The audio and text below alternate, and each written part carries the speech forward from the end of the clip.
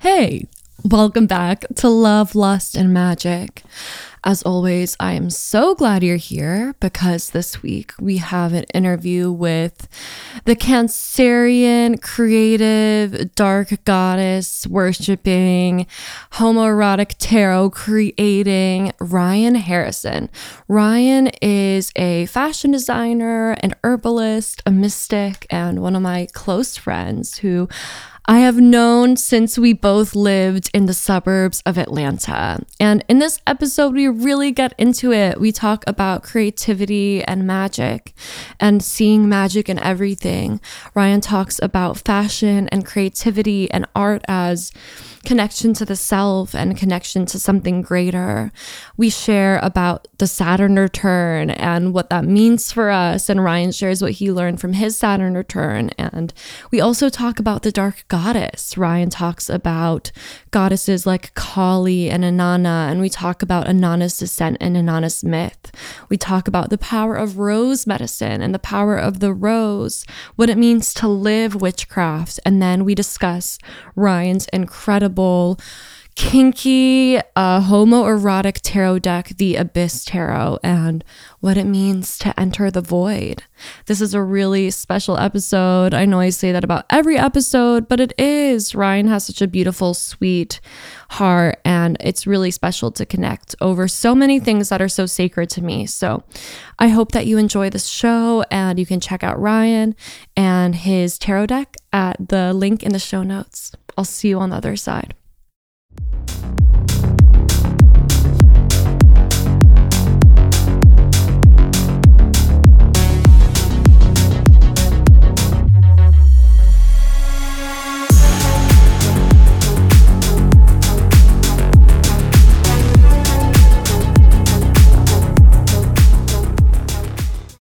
Ryun, it brings me so much joy to connect and chat with your sweet Cancerian soul.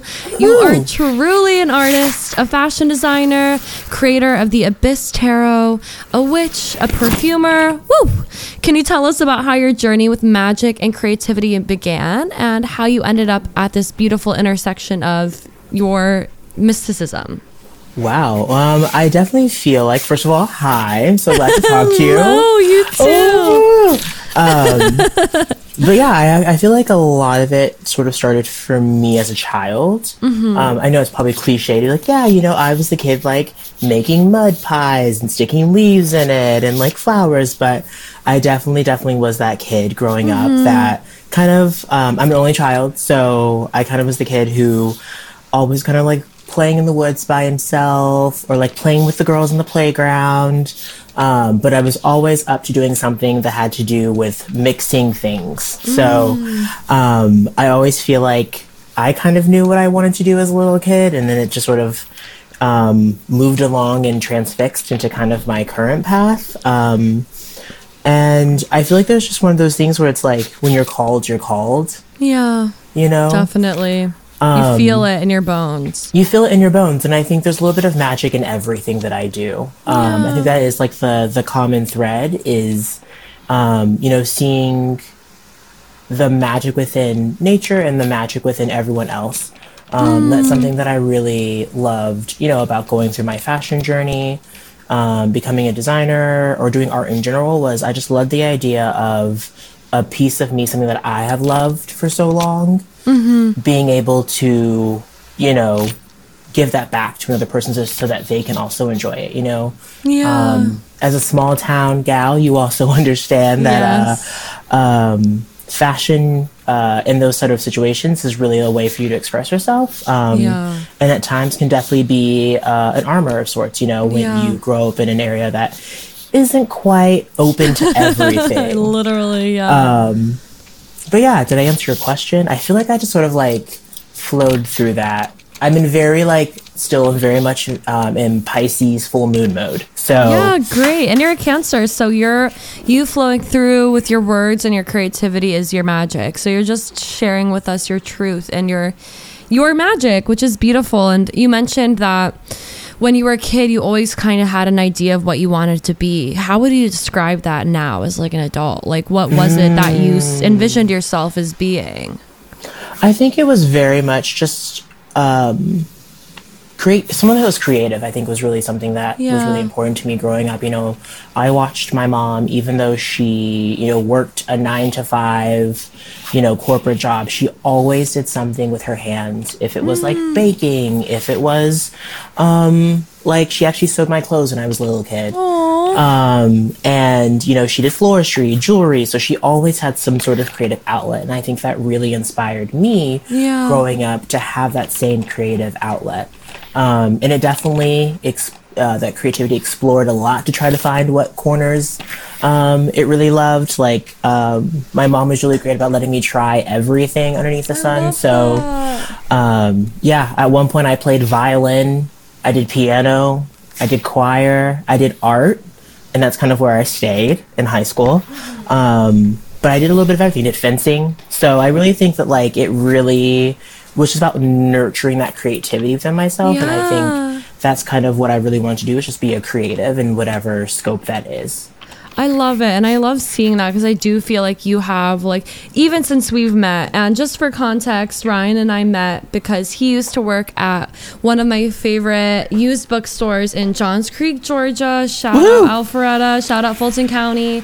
And one of our, like, my family friends was like, hey, you should really meet Ryan. Like, I think you'd really like each other. Like, he's into fashion, and like my background is in fashion journalism and fashion writing. And obviously we're both witchy. So very grateful for that fateful encounter. And I love all of this. I love that your mom, first off, had that, not even ability, but that ability and awareness within herself to nurture her own creativity outside of a 9 to 5, to do the things that sounds like made her happy, and that you were able to grow up with like that example of what that means. Because I feel like, especially with our generation, it's like whenever you have a hobby, you have to monetize it, right? Like if you do something for yourself, it's like, okay, but how can you make it a side hustle? And like sometimes the creative act is the point of it all, right? Like sometimes we're creating as a means of transmuting or of healing or of feeling or whatever it is. And I love that you were able to kind of grow up with that kind of expression. And also, like, it's giving Gemini energy with like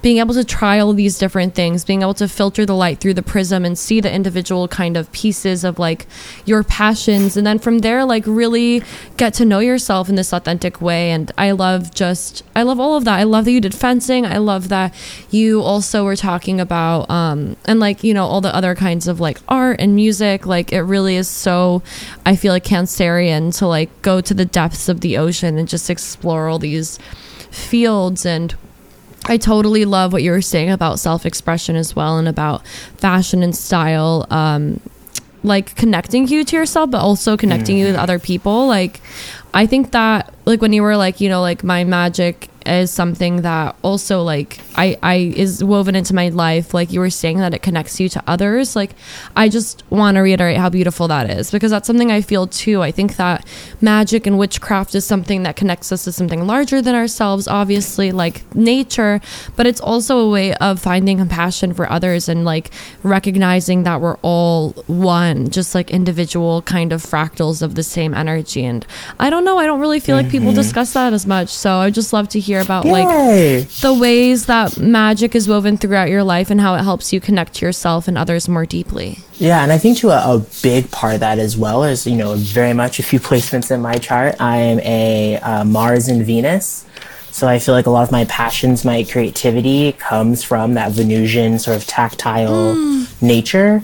And then I have, I think it's, Saturn in Aquarius. Beautiful. So I feel like I'm always... Oh, sorry. What was your Venus in? My Venus is, oh my gosh, my brain.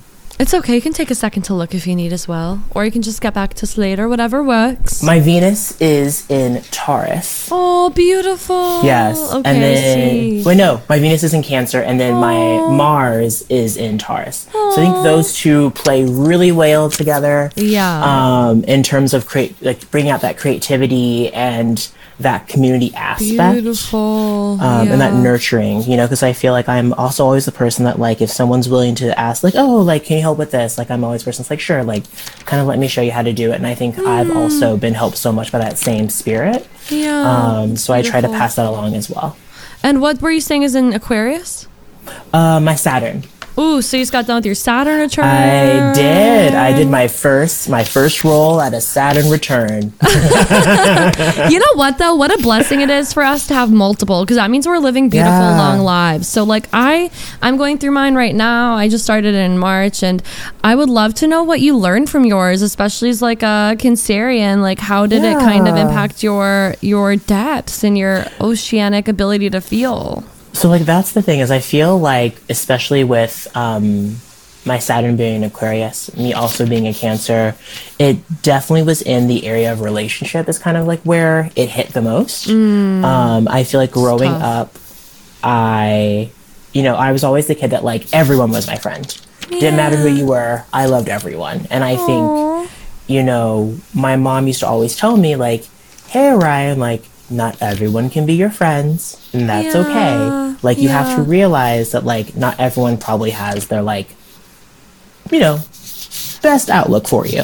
And I think a part of my Saturn return really was about me understanding truly what my relationships are in all those iterations, friendships, intimate relationships, like all the ways and fractals that relationships play in my world and how I perceive them, and also how I value them.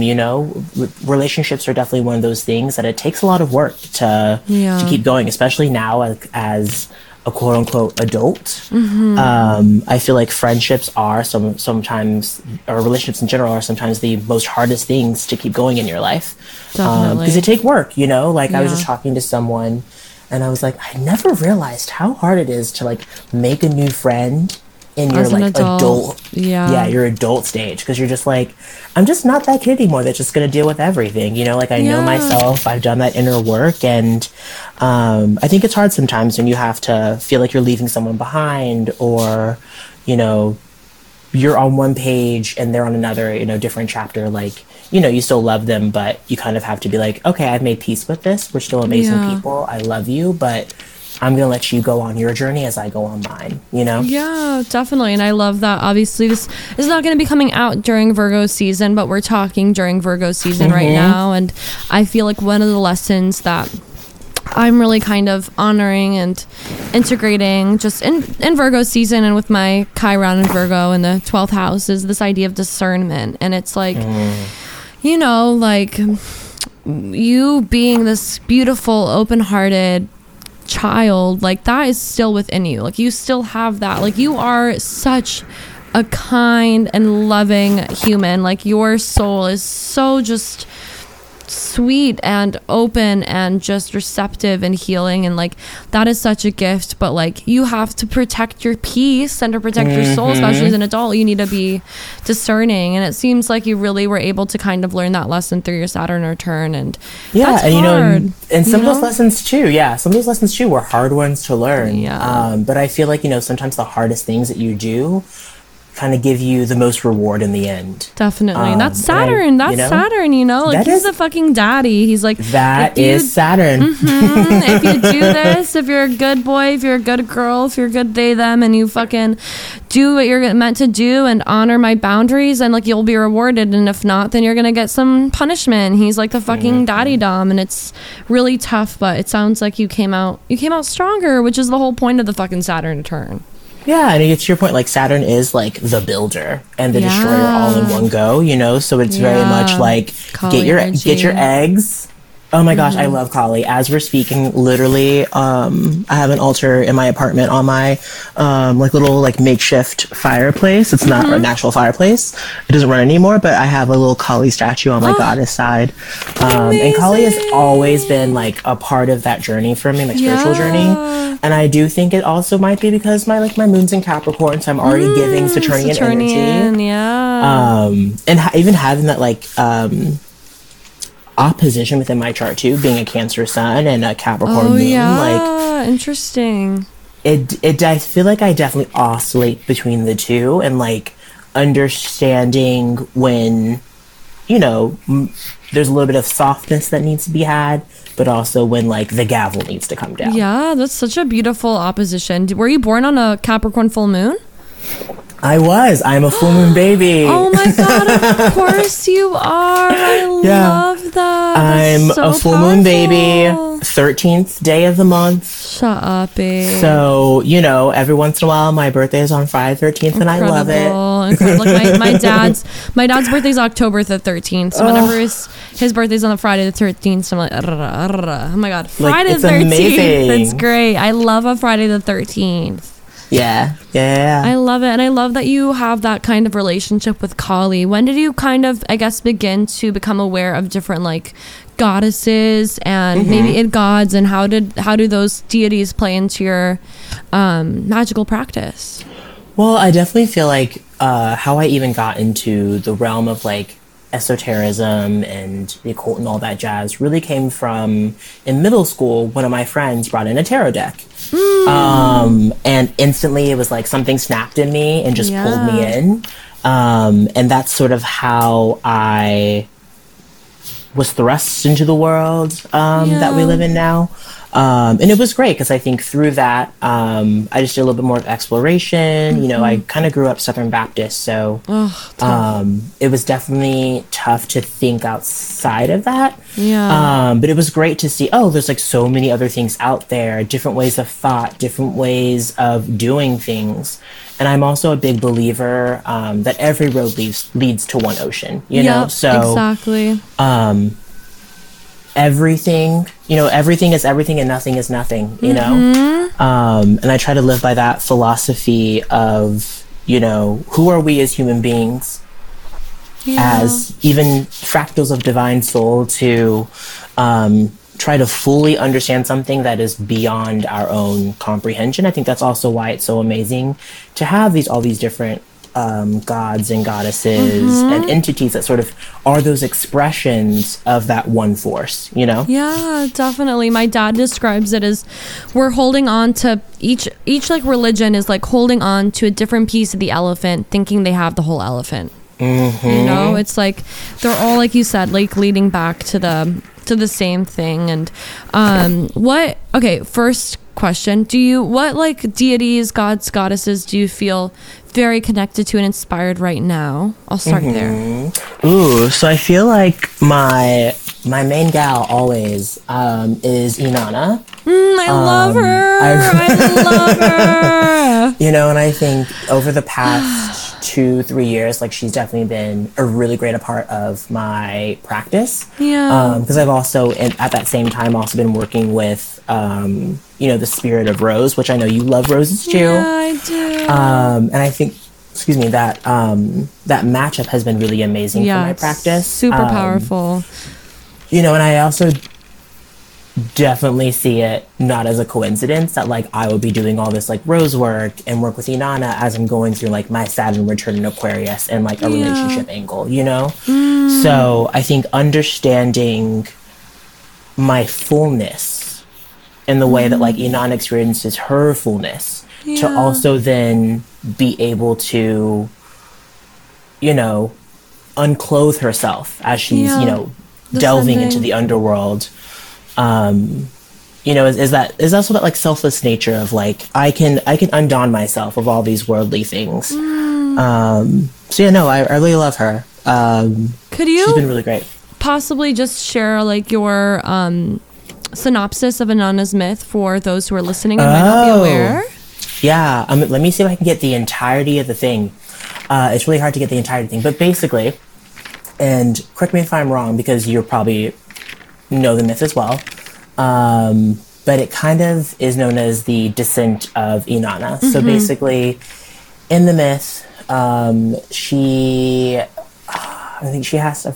What does she actually have to retrieve? Now I'm forgetting. She's like, there's a couple different versions of the myth. The version that I kind of like, the one that I'm most familiar with, is that her sister Ereshkigal is like the goddess of the underworld, and her husband dies, and Inanna is going to the funeral of her husband. And I can't remember his name, but it's either that or she has to go to retrieve the me, which is like the Sumerian like wisdom teachings. Which I think I know the one that's the me, because I remember distinctly. I don't think it is about going to the funeral, at least the version I know. Yeah.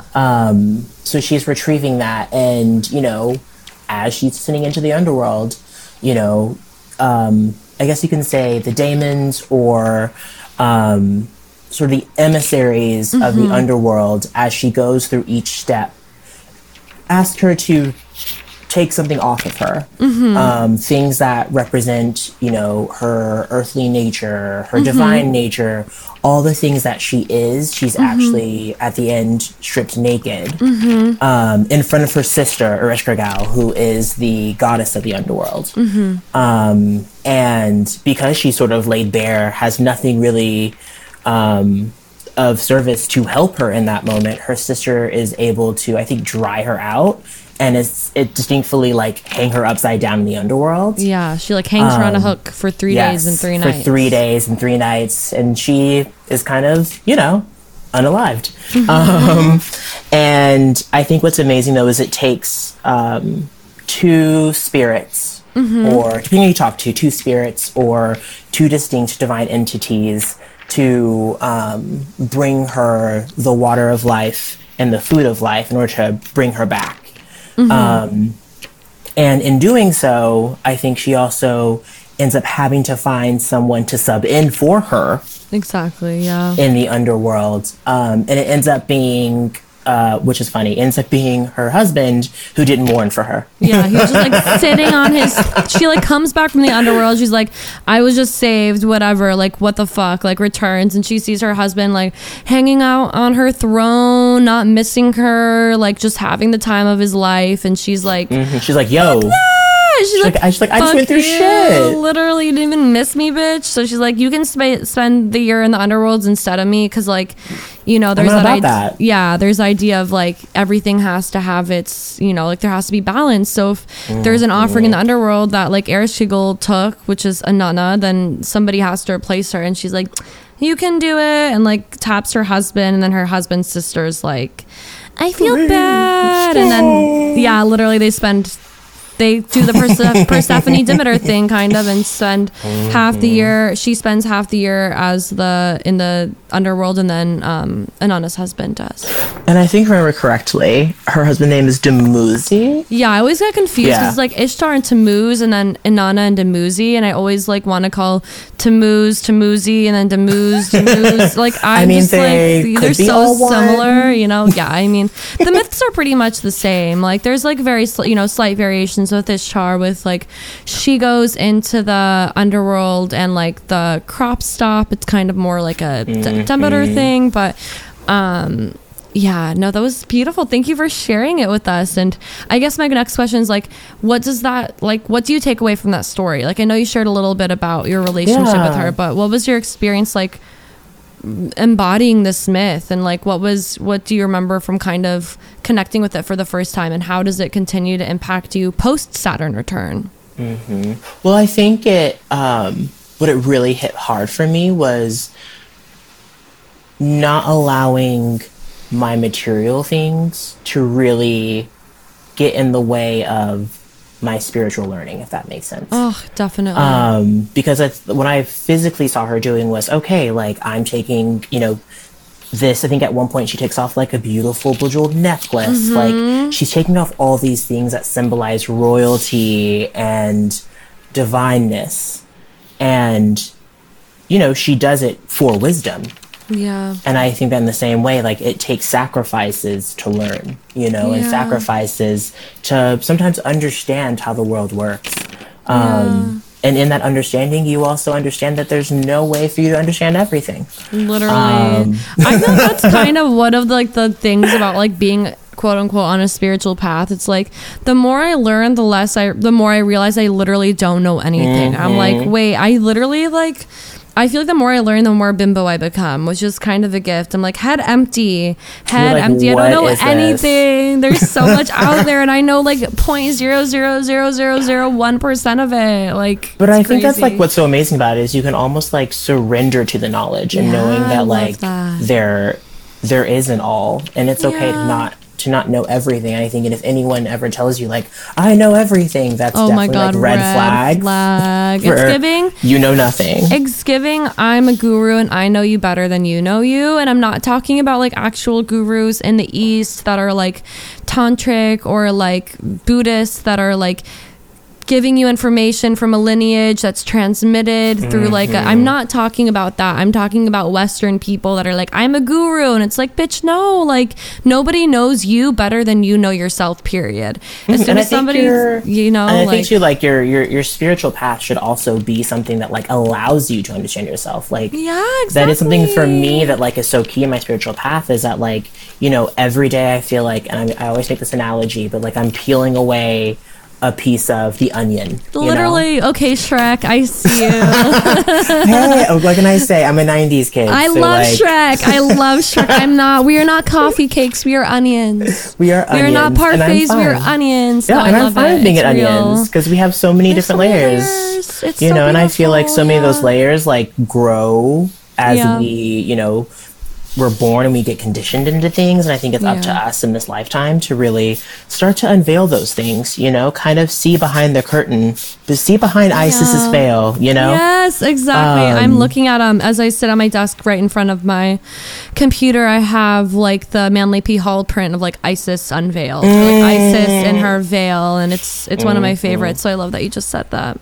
Yeah, and I think that totally rounds about to kind of what we were talking to before of like, again, like I feel like too, like once you kind of peer behind that curtain, or once you know, start your spiritual journey, it's also hard to see the world the same again. Exactly. I feel like it's like drinking the Flavor-Aid, you know? I'm sorry. Yeah. Like, not Kool-Aid, guys. It's Flavor-Aid. The fucking Jones. Is Kool-Aid not a thing anymore? No, it was like when, okay, so it's like drinking the Kool-Aid. I mean, it's kind of like a dark reference, but it's like the Jonestown massacre that happened, like where they poisoned everybody. It was with Flavor-Aid, not Kool-Aid. So I love that. So yeah, so we can stop saying like drinking the Kool-Aid. Just a fun, really dark fact from your local vaguely true crime goddess person. I don't fucking know.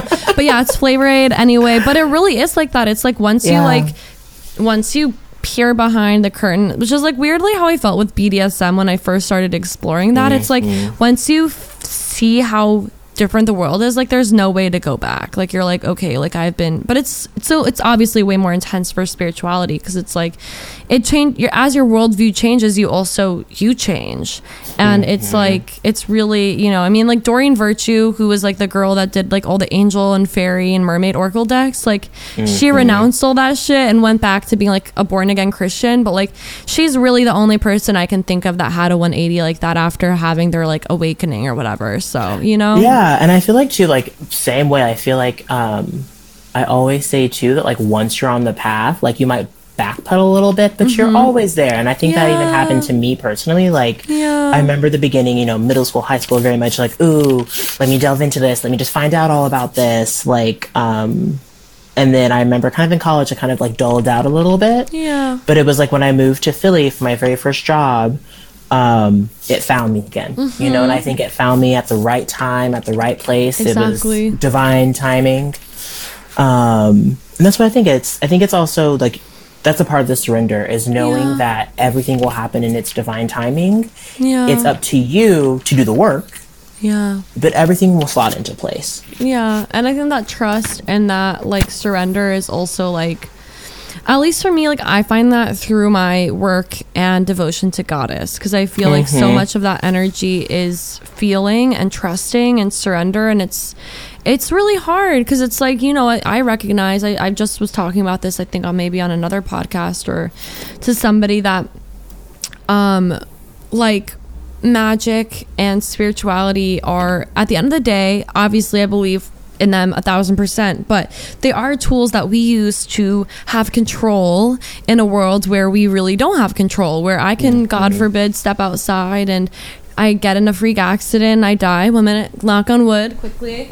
Like, yeah, I'm knock on wood, but you know what I mean? Like we think that we're in control. At the end of the day, we're not. And we do these things as a way for us to feel like we're in control and to align. And it's like, sometimes the most important spiritual practice that we have is just trusting that we're doing the right thing at the right time because it feels right for us, and not because it, you know, like, I don't even know if that made sense, but no, it totally does. And I feel like a part of that for me is also like aligning myself with the cycles of nature. Exactly. You know, like, why are you working against the cycles? Like, you should just be working with them. Exactly. You know, it makes it easier. Like, why are you going against the tidal wave? Yeah, exactly. I feel that too. And I feel like this year, like, I really, like, once it hits September 21st or 2nd. When's the fall equinox? I can't even think I think it's 21st. Or there's a 20th. I think it's the might be the 23rd this year. I'm looking at my calendar, but yeah, I'm like, I can also pull out my good old Farmer's Almanac. Yeah, I think it might be the 23rd this year, but as soon as that hits, I'm going in fucking hermit mode. Like, I'm going in full healing mode. People will not be seeing me as much. Like, and I think that, like, honoring that and, like, you know, like, honoring even, like, the zodiacal season or the lunations is, like, such an easy way to transform your life from witchcraft and magic being something you do to something you live. Because I feel like, and I see this so much in you, like, you live this wisdom. You take it with you. You're not just casting a spell on the full moon and then forgetting about your magic. You're casting the spell and then that continues to resonate with you. You continue to see the magic in nature, in your own practice, in connecting to other people, in the way that you're moving through the world. And like that to me is like, you know, like what makes you truly like a fucking witch. Like I really, you know, I think that a lot of the systems of like advanced magic or advanced witchcraft or blah, blah, blah, like it gets kind of like, I kind of stopped caring about those divisions, honestly, like, because I just think they're kind of dumb. Obviously there's like markers for everything, but it's more for me of how it helps your life become more fulfilling, more connected, more aligned, more, empowered and just like more erotic. Like I feel like, I don't know, you have such a wonderful way of just expressing the different ways of like living magic, and I would love to know any kind of like any of your daily practices or weekly practices that you have that kind of support this path and perspective for you that you'd feel comfortable sharing with us. Yeah, so I try my best to morning and night I have a prayer that I do with my like altar. Beautiful. That is to the goddess. So it's one of those things where it's like I bookend with her morning and day. I love that. And, you know, an important aspect of her for me, you know, kind of going along this path of green magic and the green arts and things like that, you know, with herbalism and perfume and like all the things that have to do with actual nature, is seeing her as, you know, the mycelial mother. You know, she is the herbal bed that everything is made. You know, she's the great nurturer, and I think that's an aspect that I've really been working with lately. So like I will, you know, if I do my prayer in the morning and the evening, I have a tincture of an adaptogenic mushroom. So right now I'm really taking reishi mushrooms, so I'll take a dose of reishi as I'm saying the prayer. Rose is a really big part of my practice too, so I also try to make sure that roses are, you know, some way incorporated into that prayer as well. So I have on my altar, I usually always every Friday has to be Friday, I have to get roses. And I carry around a little piece of rose with me everywhere too, because I feel like for me roses have such a significance, not even with the goddess but also with the matriarchs in my family. I love that. Everyone in my family, the matriarchs all loved roses from yellow to red, so I think, you know, just having a piece of rose really connects me to the goddess. Do you have a favorite color rose? So I'm that weirdo, and I really love, I forgot which specific type, but they're the ones that are kind of green. Ooh. And then the tips are like pink. I love when there's like the ombre with like the different color on the outside. It's like giving chameleon. Yeah.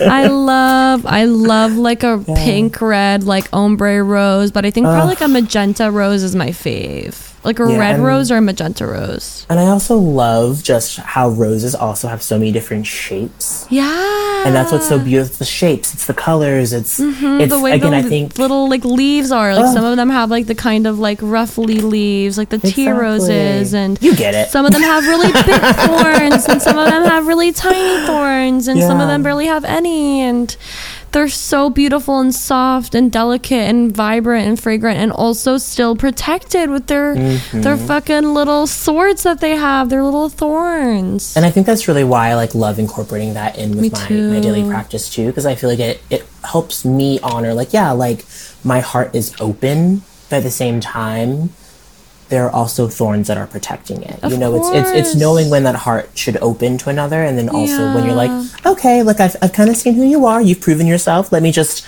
close that on right back, and like the thorns are out now.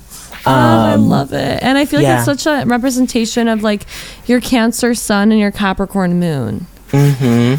Actually, I didn't even think about that. Oh my gosh. Yeah, because I feel like Saturn is like the scythe, right? Like I think Yeah. Saturn's like the blade, and it's like that protection from like the Cancerian, like open-hearted love goddess energy. Yeah, because I am definitely like a romantic. Yeah, Like, you are. that is me to a T. You Again, are. Venus and Cancer. I'm like, if I can cook you a meal, if I can take you on a cute date, like I am that gal. Oh, I love it. You deserve that. And I love that you're like so connected to the goddess. And Yeah. I would just, how did that, like, when did you kind of start feeling that connection and noticing that draw to that expression of the divine? I think I've always kind of had it, like, Yeah. really, because I think, growing up, I grew up in a family of amazing women that, Love bolstered families. I actually have a tattoo with 3 vertebrae on my back, and one of each of them one's for my mom, one's for my grandmother, one's for my great-grandmother, because they kind of all raised children, along with the community, but like really by themselves. So it represents that strength and truly that goddess nature that I think is in everything. And I think just witnessing that and experiencing that, like, I feel like I've always kind of had a goddess in my arena. And I think now it's just more about me exploring that, but also, continuing to delve into the divine masculine as well. So well, I was so excited to talk to you about this today because Ryun made an incredible fucking tarot deck that I have had the pleasure of receiving, of working with, of loving, of drooling over, called the Abyss Tarot. Yeah. And it is a homoerotic, divine masculine, kinky, dark, underworld, powerful collage deck of like incredible art and expression. Like, it is a beautiful deck, and it is such a beautiful deck, I feel like, specifically to honor the divine masculine while honoring the sexuality of the divine masculine. Because like, I feel like for me, like in my work, it is very important to help talk about the divine feminine and the divine erotic and the sexuality found in like the goddess and in the body, and like, and also like, we talk, I think, a lot about the womb as like the sort, about creativity and creation, but it's like, we need cum too. Like, cum is also half of the creative life force that we need to create, and not obviously, just like all women don't have wombs, and all people who have wombs are not women, all people that have dicks are not men, and all people that are, not every man has a dick. We're not equating that. We are not TERFs in this house. But no, we do not suffer TERFs in this house. Exactly, at all, in any way, shape, or form. We kick them to the curb. Maybe not curb stomp them. I'm not gonna get violent here, but we don't fuck with that in this house. Anyway, I just love the creative, erotic expression of the divine masculine in this tarot deck. Please share anything and everything you want to about this deck. How did you come up with the concept of the Abyss Tarot, and what was it like creating it, and how does it feel to have it in the world now? Yeah, so I guess for me, it all started really with, again, the middle school experience of experiencing a tarot deck for the first time and falling in love with it, and that whole process. Like, I kind of became like a hoarder of tarot decks. I love it! So, I really couldn't have them in like middle school or high school, but like once Brian got to college, bets were off. I was buying them all the time, and I think I loved the system of the tarot, and how it's able to delve into the dark reaches of your own subconscious and things like that, and the story that it tells. And at one point I was like, oh, like, I totally get and I love the story, but it doesn't quite resonate with me as a gay man. So I was like, okay, like, I've always wanted to create my own tarot deck. Like, why don't I create a tool for myself? That's kind of how it started out. It's like a tool for myself. And, during the height of the pandemic, it really gave me the time to sit with myself and do the project. And as, I was doing the project, I would send it to a few friends here and there, like, what do you guys think about this? What do you guys think about that? And they were like, Ryun, like, you are going to sell this, right? And I was like, I wasn't really planning on it. Like, I was just going to make like a little one-off deck for myself to work with. And they were like, I don't think you understand the impact It's so fucking good, dude. Like, it is a fucking amazing deck. I'm so glad you had people that were able to reflect that back at you and be like, it's not even for the money. It's that so this art and this depth can be shared with other people. Yeah, I think it also was like a reclamation of my sexuality through the tale of the tarot. Yeah. And it's great because actually the tarot is collage of vintage like skin mags from the 70s, so 80s, and fucking 90s. good. I love and it still kind of, still goes through the Rider-Waite-Smith, Coleman system. There's a few cards that are tweaked, which, I have to tweak little things here or there. Same, we got it. And yeah, it really was, though, about honoring the gay ancestors that had come before me and, the ones that will come after me. Oh, I love that.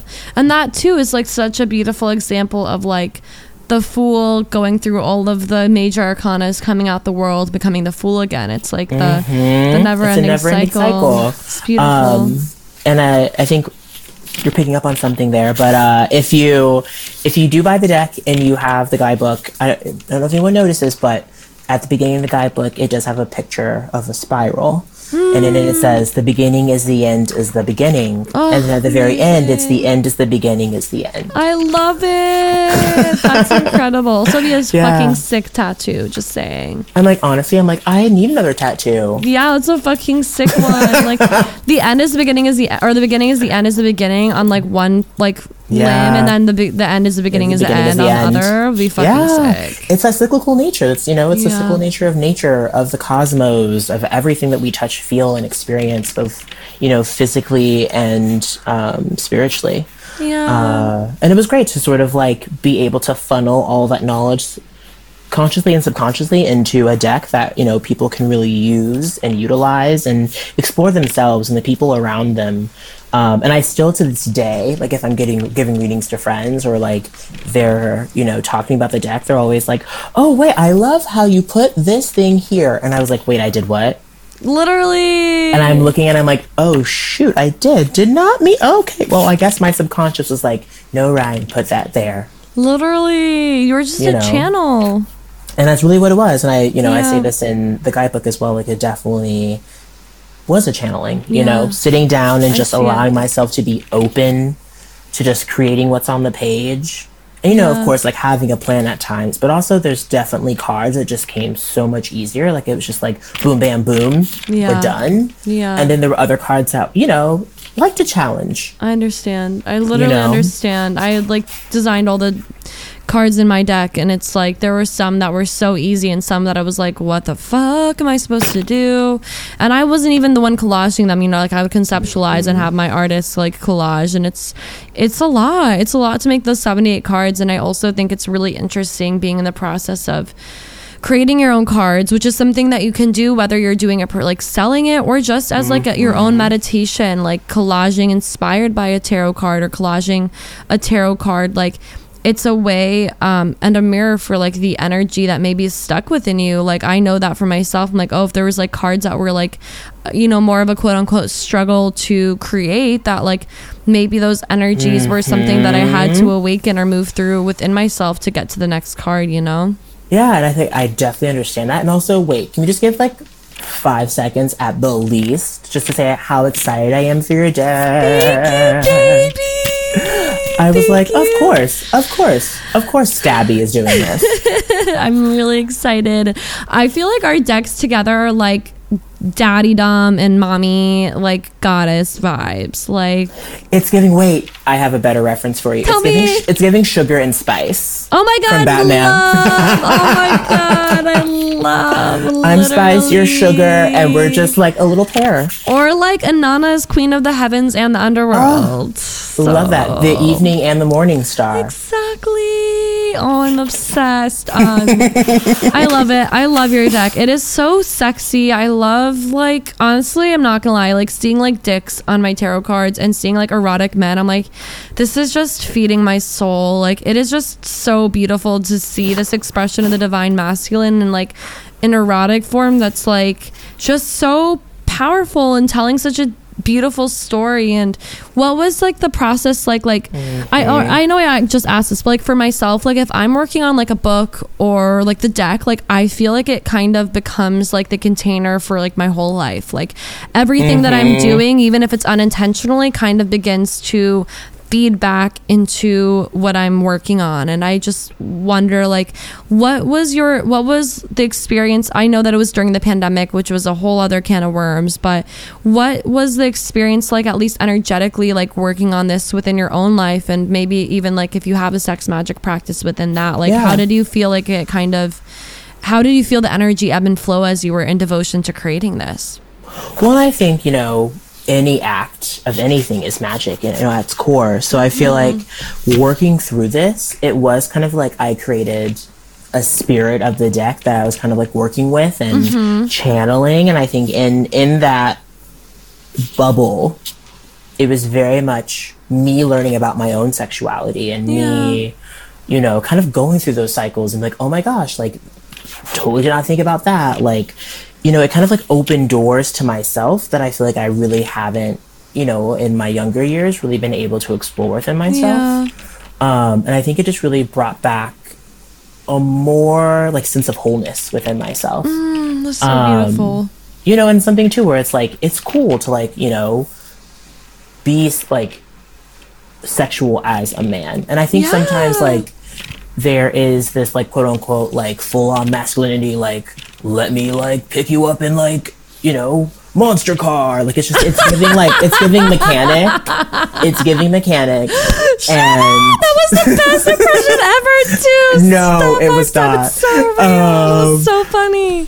But yeah, so I feel like I also kind of saw through that aspect of the tarot deck, like obviously like the images are very masculine, but I think in choosing the different colors and textures and the other elements of things, it's like it kind of creates this like softness overlay over it, this allowing yourself as any male identifying person to have both of those edges, both soft and sharp, allowing yourself to delve into things that like maybe quote unquote would be seen as more feminine things, but at the same time are aspects of each of us, in different proportions. So I think that's kind of what I understood while creating the deck is I think I even got to explore kind of my own femininity that I think, maybe in my childhood wasn't really allowed to come forth. And I think, doing the process, it really was able to flourish. And I just like learned things about myself, like in that time, even after the deck,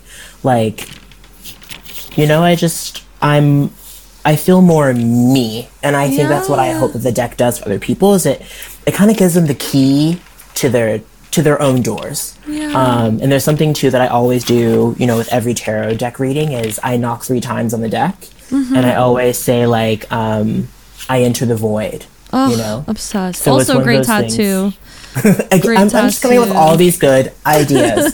So what you're saying is, when we meet again, I should have all these tattoos. Yes, I'm writing this down. It's going to be a whole like curated tattoo. Oh, I love it. Well, you should definitely get your tarot card, like a tarot card tattoo, because the art is amazing. Like, thank you. I love what you were saying about finding the divine feminine, like through the divine masculine. That's really, really gorgeous. I've talked kind of about finding the divine masculine through the divine feminine, and I love this through the other side. And I also just want to, point out that it is like it's a queer deck. Like it celebrates gay and queer and homosexual and leather daddy like culture, and like that is inherently other, which is like just its own kind of like specific magic. And I feel like that is it is such a specific kind of witchcraft too, because witchcraft has always been the spiritual practice of like the outsider, of the other. And I love that you were able to find a part of yourself and connect to your own femininity through celebrating this beautiful and expressed and embodied form of masculinity. And I would argue that if more men had that relationship to their masculinity that was embodied, that was authentic, that was integrated, that was understood, that we would not be in the patriarchy that we are now. Like it is a really, and this is like a tool for anybody of any gender expression to meet the divine masculine in a way that's not really posited to us, that's not really shared with us in, like our day-to-day life and media and advertising, through our, through churches and what we grew up with. This is another version of that, and it's such an incredible gift to be giving that to people at this time, because it's like, at the end of the day, we are not trying to have women become superior to men and replace, like, we want balance, but because obviously the pendulum has been in patriarchy land, we need to find we need to swing to divine feminine land before we find a middle ground. But this is such a potent tool to help people find that balance, and it is just so beautiful. So bravo. Oh, thank you. And I think as well, it's like one of those things is you can really like sense the liminality of the deck. Absolutely. Which I think it really truly is the lesson in the deck, is that we are all components of the whole. We are all liminal in some way. We're all other in some way. And I think if you can identify with otherness, if you can identify with queerness, to your point, like, the deck will probably speak to you in some way or some form. In the same way that the divine does. I always think about, when I think about my deck, I always think about, and I'll probably mess up this quote too, like I did the Inanna story. You did not mess anything up, babe. Shush. You did perfect. It is the charge of the goddess, and I always think about the line where it says, all acts of love and pleasure are my rituals. That's it. That's the line. That's perfect. Yeah. And like, it is it. And it is it. And, and that is it. That is all. And I think I always try to like bring that into my life, Yeah. You were talking about, you said something before that reminded me of that line too, and I thought about it, because you were like, everything is magic and there's magic in everything, and I was like, that was I feel that in you, and I see it in the deck. And even as you were talking, like, this would be such a good deck for somebody who's transitioning, like especially transitioning into like some kind of like masculine expression, or like transitioning from like fully transitioning, or just exploring their masculinity or femininity. Like, I feel like it is such a potent tool for queer practitioners and non-queer practitioners who want to connect with that energy. And it's an incredible deck. Oh, thank you. And I will do a quick self-plug. Yes, I would love that. But I am working on a companion deck. Shut up! Oh my god, I cannot wait. It is in the works, and it's definitely taking a little bit longer than like the tarot deck. I understand. But it's going to be like a plant oracle deck that still lives in the same world as the Abyss Tarot. I love it. But kind of takes it like one step further, where like I'm really working with each of the plant allies that kind of go along the deck. And there may not be like little things you can do, like a ritual or something in the deck for like each of the plants. So that's coming soon-ish. It depends on when the deck wants to get born. You can't hurry divine timing. But yeah, that's something that is in dust works. Beautiful. But what about you? Like, kind of, what's something that you like to do in your practice that kind of honors both the masculine and feminine? Ooh, it's a great question. I feel like I have a very structured daily practice that kind of is like more like for me, like that's the masculine, and like the feminine, like, so like I always do this, the lesser banishing ritual, the pentagram. I always cleanse and like clear myself, which I feel like is kind of like both feminine and masculine. But I feel like that kind of like coming back to the same thing every day for me is how I honor the masculine, like having that form for the force. And like within that, I pray to the different goddesses I'm devoted to, and then I'll like kind of do some different like breath work or meditation and gratitude. But I feel like for me, like my self-expression and my connection to my sexuality and my heart are like how I live with the goddess of love, like as a devotee to her. And like feeling that connection and honoring that and like being soft are ways for me to honor her, and like the kind of things that I need to do every day to keep myself healthy, like spiritually, physically, are like the ways that I honor the divine masculine. So it's like the divine masculine is like the structure of my daily practice, and the divine feminine is like my intuition and connection to my heart, like through that, you know. I love that. Yeah. Also, I'm so glad that you're also an LBRP, like, girly, because I do the LBRP too on Saturdays. Oh my that's God, like I my love like Saturday thing is like Yes. clean the apartment, open the window, So LBRP, good. incense going, you know? Yes, it's such a powerful one. It's definitely like my LBRP and my meditation are like my non-negotiables, like 1,000%.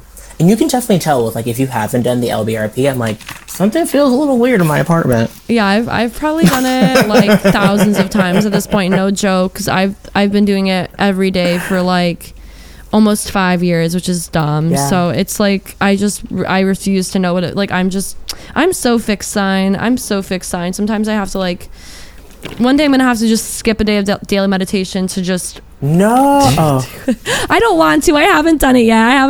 You're like, I'm also kind of worried at the same time because I have a grand fixed cross. Ooh, beautiful. In my chart. So like I definitely, need to embrace that fixed energy. Sometimes I can be very cardinal and just go, oh yeah, let me just start this. Oh yeah, wait, I can do this. Yeah. And it's more about like, let's like center and just keep the steady beat. And I think that's what's so amazing about like seeing your journey, Gabby. Thank is you, like babes. Seeing the dedication that it takes to do that. So thank you. Bravo. What's your rising again? Leo. Oh my God, so sexy.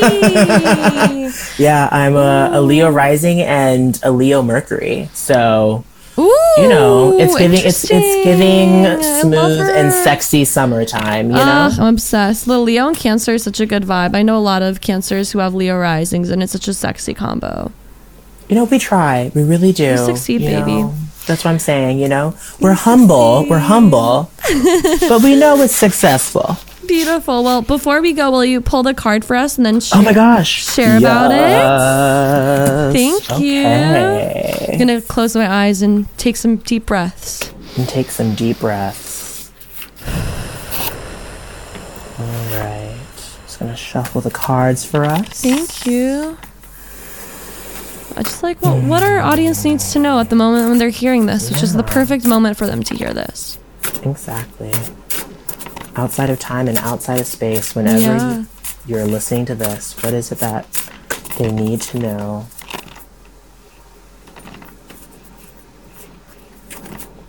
I knock on the door of the void.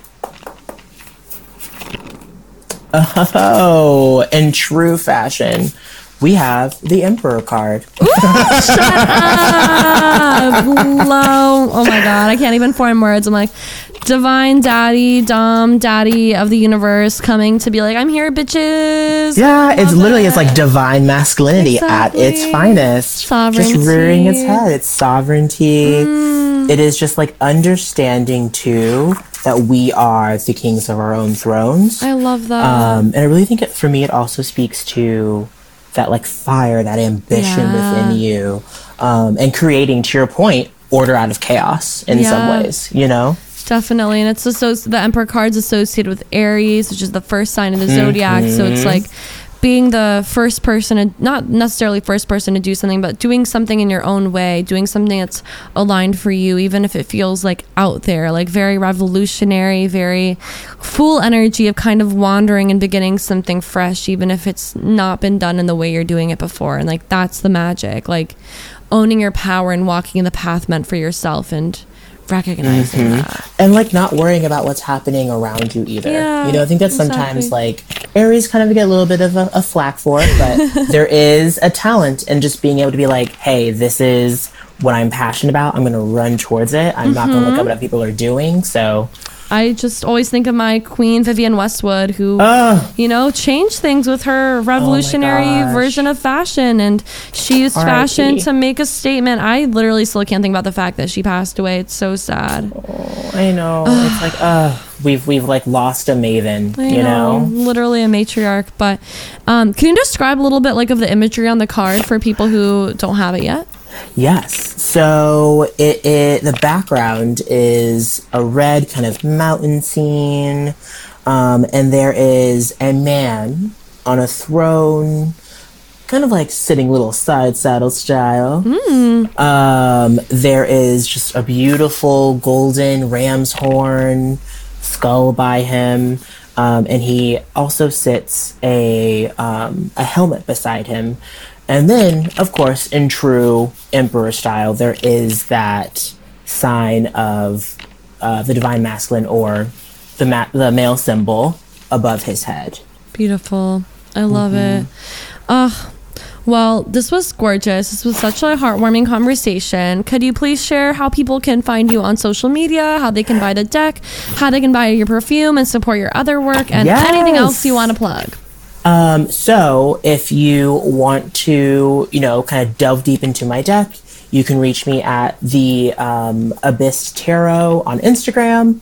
I also have the entirety of my business, which is tarot, perfume. I've just launched like a house spray situation. Yes, so cool. And that is called Graven Effigy. So you can also look up that on Instagram. And if you just want to see personal Ryun doing his thing, running around New York City, I am Bebe Yaga on Instagram as well. It's the fucking best handle, by the way. Every time I see it, I'm like, it's so fucking funny. It's a little bit of the sweetness and the sour at the same time. So fucking good. Well, I'll link all of those things below, including the link to order your deck. And I just so appreciate you taking the time to have this beautiful conversation with me. Thank you so much, Ryun. Oh, thank you for inviting me. And I had the most amazing time, Gab. Amazing. All right. Bye. Hello, witches. I hope you enjoyed that interview and conversation with Ryun, Harrison, and myself. And I'm so grateful for you being here. If you want to connect with Ryun, you can find him on Instagram, and you can find that at the link below. You can find the link at the show notes, the link to the Abyss Tarot. And as always, if you want even more magic, you can check out my full-length books, Inner Witch, Bewitching the Elements, and Sacred Sex, my guided journal, Embody Your Magic, and my tarot deck, The Goddess of Love Tarot, all which are filled with creative witchcraft, goddess worshipping magic. And if you want to go deeper into the sexuality and eroticism of the tarot, you can take 1, 2, or 3 parts of my 3-part course called Perverting the Tarot, which is also at the link below, alongside where you can order my books. You can check my work out on Patreon, where I share essays and tarot spreads and have a whole library of videos. And as always, if you like the podcast, review it, leave 5 stars. It would mean so much to me. And I will see you guys next week.